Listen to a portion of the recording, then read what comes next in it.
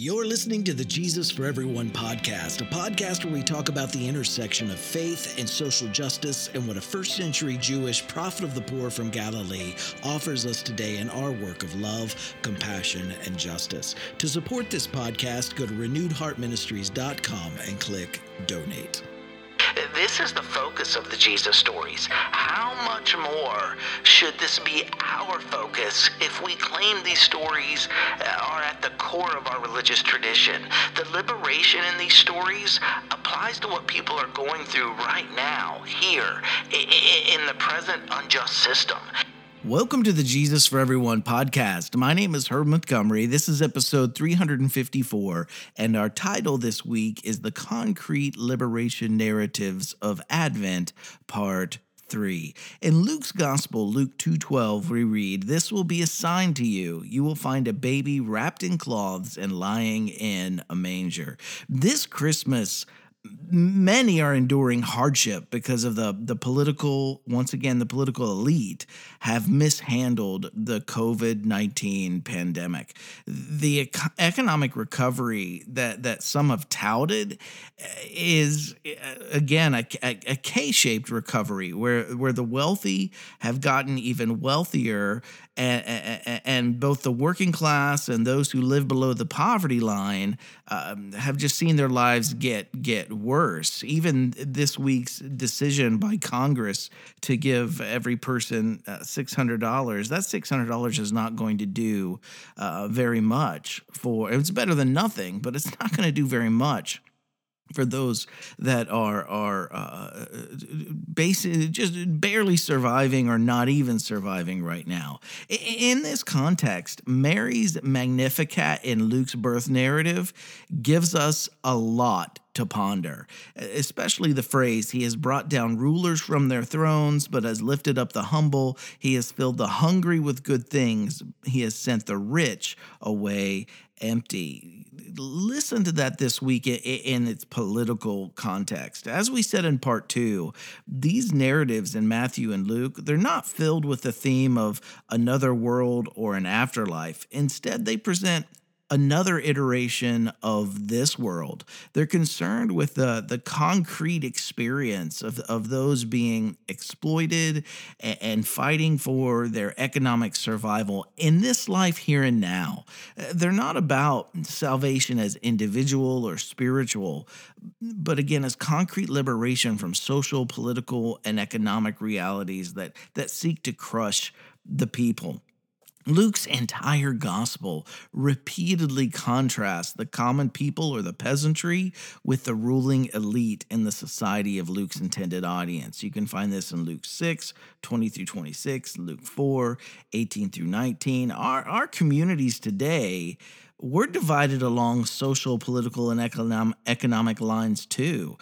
During this pandemic, many of the haves have gained even more, while the little bit that those without had has either been taken away or been barely enough. And what do these stories say for our lives today? Can they speak to us of another kind of world that's possible here and now? In Matthew, the Magi are the key characters. Luke gives us the shepherds. You can find that in Luke 2, verse 8. And interpreting these shepherds in Luke's story, Horsley writes in The Liberation of Christmas, the infancy narratives, and social context, the shepherds of Luke 2 should not be over-interpreted, whether in the older fashion as symbols of some idyllic pastoral life, or in the more recent mode as representatives of the despised and ostracized in Jewish society. Shepherds were simply part of the peasantry in ancient Palestinian society. Peasants, almost by definition, were poor, and dwellers were lowly in status. Shepherds, while not despised by the people, were apparently some of the lowliest of the lowly. Page 106. Luke's birth narratives are centered in the social location of the common people rather than that of the elite of his day. Even John the Baptist's parents are common priests living in Judea and associated with with the common people.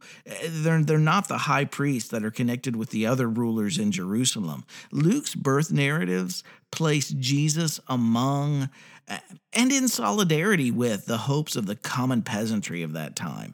This association of Jesus with the hopes of those that are scratching and clawing for their survival, it helps us better understand the focus of these three poems we're going to be looking at in Luke. And the first one is the Magnificat. It's in Luke 1:46 through 55. Then we'll look at Zacharias the Benedictus in Luke 1:68 through 79. And then we'll look at Simeon's in Luke 2:29 through 32. So let's take a very brief look for the sake of time at each. Let's first look at Mary's. In Luke 1:46 through 55, Mary said, "My soul glorifies the Lord, and my spirit rejoices in God my Savior, for he has been mindful of the humble state of his servant, and from now on all generations will call me blessed. For the Mighty One has done great things for me. His holy is his name. His mercy extends to those who fear him from generation to generation. He has performed mighty deeds with his arms. He has scattered those who are proud in their inmost thoughts. He has brought down the rulers from their throne, but has lifted up the humble. He has filled the hungry with good things, but he has sent the rich away empty. He has helped his servant Israel, remembering to be merciful to Abraham and his descendants forever, just as he promised our ancestors." Now, remember, this is not a pious prayer of a saint, but a revolutionary song of concrete liberation. It stands in the tradition of the social political Hebrew victory songs within the Jewish tradition. Songs like Mary's were sung by Miriam in Exodus 15, by Deborah in Judges 5, Judith in Judges 6.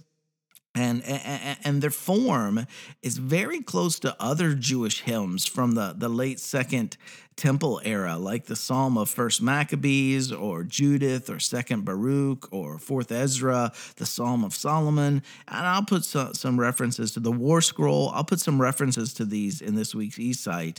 But the themes of Mary's song are also not solely spiritual. They're deeply rooted in a subversively social and economic and political thread. The Magnificat is about God's revolutionary overthrow of the established governing authorities on behalf of the peasantry of Israel. Consider these examples, again, of concrete political usage of Mary's same language. In Zephaniah 3:17 says, "The Lord your God is with you, the mighty warrior who saves." That was not a spiritual application. That was a real life in concrete application. In Psalms 89:13, "Your arm is endowed with power. Your hand is strong. Your right hand is exalted." Psalms 89:10, "You crushed Rahab," and that's another word for Egypt, or the mythical sea beast, "like one of the slain. With your strong arm you scattered your enemies." Deuteronomy 10:21, "He is the one you praise. He is your God who performed for you those great and awesome wonders you saw with your own eyes." You can cross-reference this with Psalms, the entire chapter of Psalms 105 and the entire chapter of Psalms 111. But this one here in Deuteronomy is referring to the concrete liberation from Egyptian slavery and Egyptian bondage. So Mary's song, it evokes that ancient memory of God's great acts of liberation, like the Exodus from Egypt, the Hebrew prophets' promises of liberation and renewal and restoration, and even some of that language harkens back to deliverance from the Canaanites and Philistines in the book of Judges. And two, the humble state of his servant, it doesn't refer solely to Mary, but to the entire community of peasants in Israel. This language is used in Deuteronomy and Psalms to describe a condition of being dominated, oppressed, and afflicted. It doesn't refer to an individual's spiritual humility, the humble state of one's servant. It doesn't refer to some spiritual or religious quality of humility. It's referring to the concrete social and the political conditions of all the people, God's servant. as a group. In Deuteronomy 26:7, it says, "Then we cried out to the Lord, the God of our ancestors, and the Lord heard our voice, saw our misery, toil, and oppression." In Psalms 136:23, it says, "He remembered us in our low estate. His love endures forever." The humble state of one's servant is more about one's social location, not an inward attitude.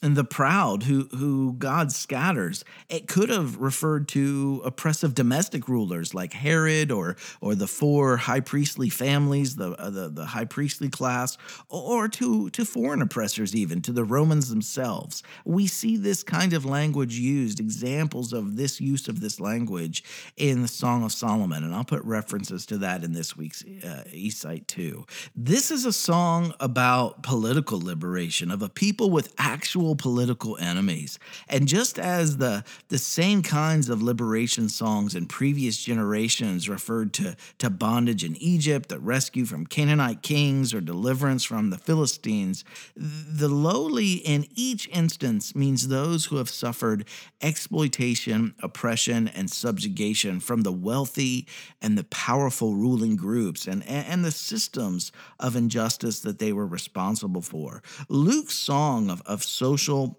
political, and economic deliverance for the poor, the marginalized, and the peasants, it announces that a new social order of justice and abundance, specifically distributive justice, as well as surviving and thriving, is possible. We're going to read briefly through the next two, and I'm going to give you some references for you to look up on your own this week. We're not going to take, for the sake of time, we're not going to take the time here to read each passage, but I'll give you references to look up within this passage. I want you to read through the other two songs in Luke's birth narratives and then look up the references of they're examples of how the political language is used in Luke and how it had been politically used in other passages of the Hebrew Scriptures as well. But we'll start with again, this is the words of Zechariah's poem there in Luke chapter 1, Luke 2, 29 through 32. It says, "Praise be to the Lord, the God of Israel, because he has visited his people and redeemed them." Now, this theme of visitation and redemption, you can find that in Exodus 4:31, Ruth 1:6, Psalms 80:14, Psalms 106:4, and Psalms 111, 5 through 6, verse 9.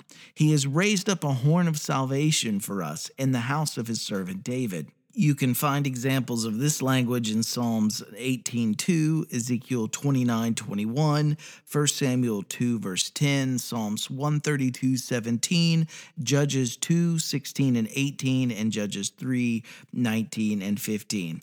As he said through his holy prophets of long ago, salvation from our enemies and from the hand of all who hate us, to show mercy to our ancestors and to remember his holy covenant, the oath he swore to our father Abraham, to rescue us from the hand of our enemies and to enable us to serve him without fear in holiness and righteousness before him all our days. And you, my child, will be called a prophet of the Most High, for you will go on before the Lord to prepare the way before him, to give his people the knowledge of salvation through the forgiveness of their sins. And again, I know that phrase, forgiveness of their sins, has been Christianized. You can find a liberation use of it in Jeremiah 31:34 and chapter 33, verse 8.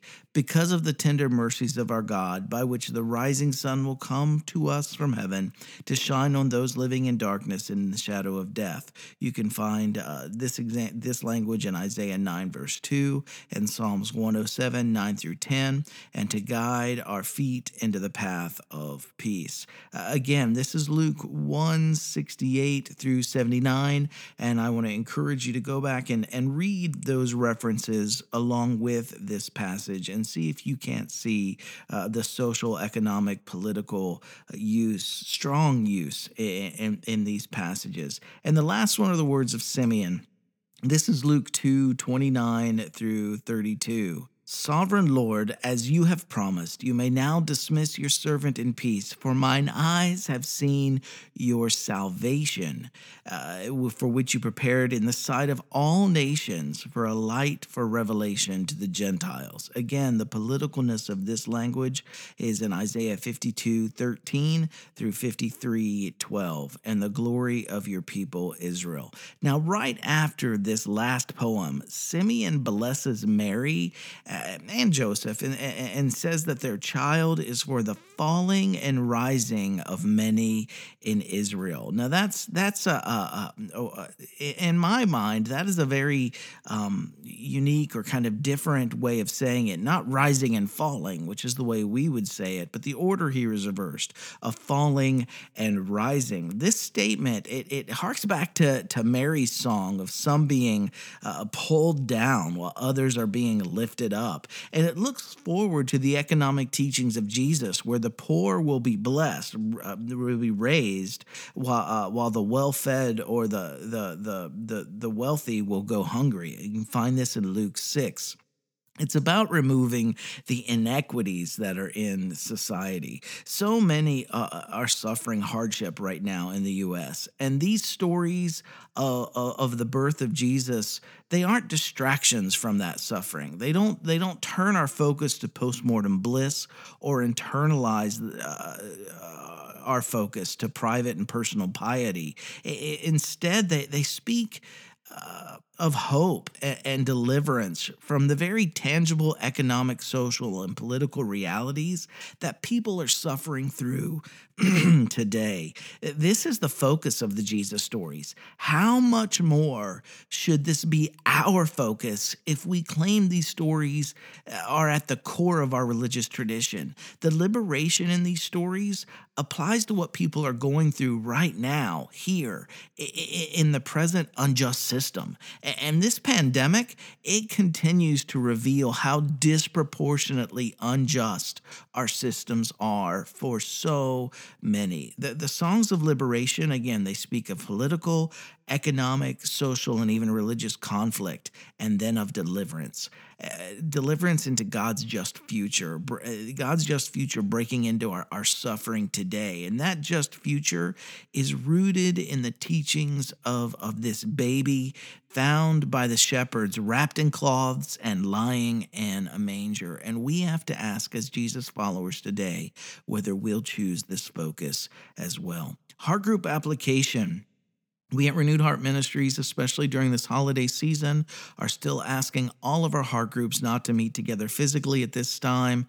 You can meet virtually, but when you go out, remember to wear your mask, practice your social distancing, continue to do everything you can to stop the spread of this virus till the vaccine can be acquired by all who will take it. This is also a time, remember, especially during the holidays, where we can practice the resource sharing and the mutual aid that's found in the Gospels, and make sure that others in your group have what they need during this time. This is a time to prioritize those who are most vulnerable among us. Number one this week, share something that spoke to you from this week's eSite or podcast episode with your heart group. Number two, share something that speaks to you either in Matthew or Luke's birth narratives that speak to you of concrete liberation today. And then number three, what can you do this week, big or small, to continue setting in motion the work of shaping our world into a safe, compassionate, just home for everyone? Thanks for checking in with us this week, wherever you are. Merry Christmas, happy holidays.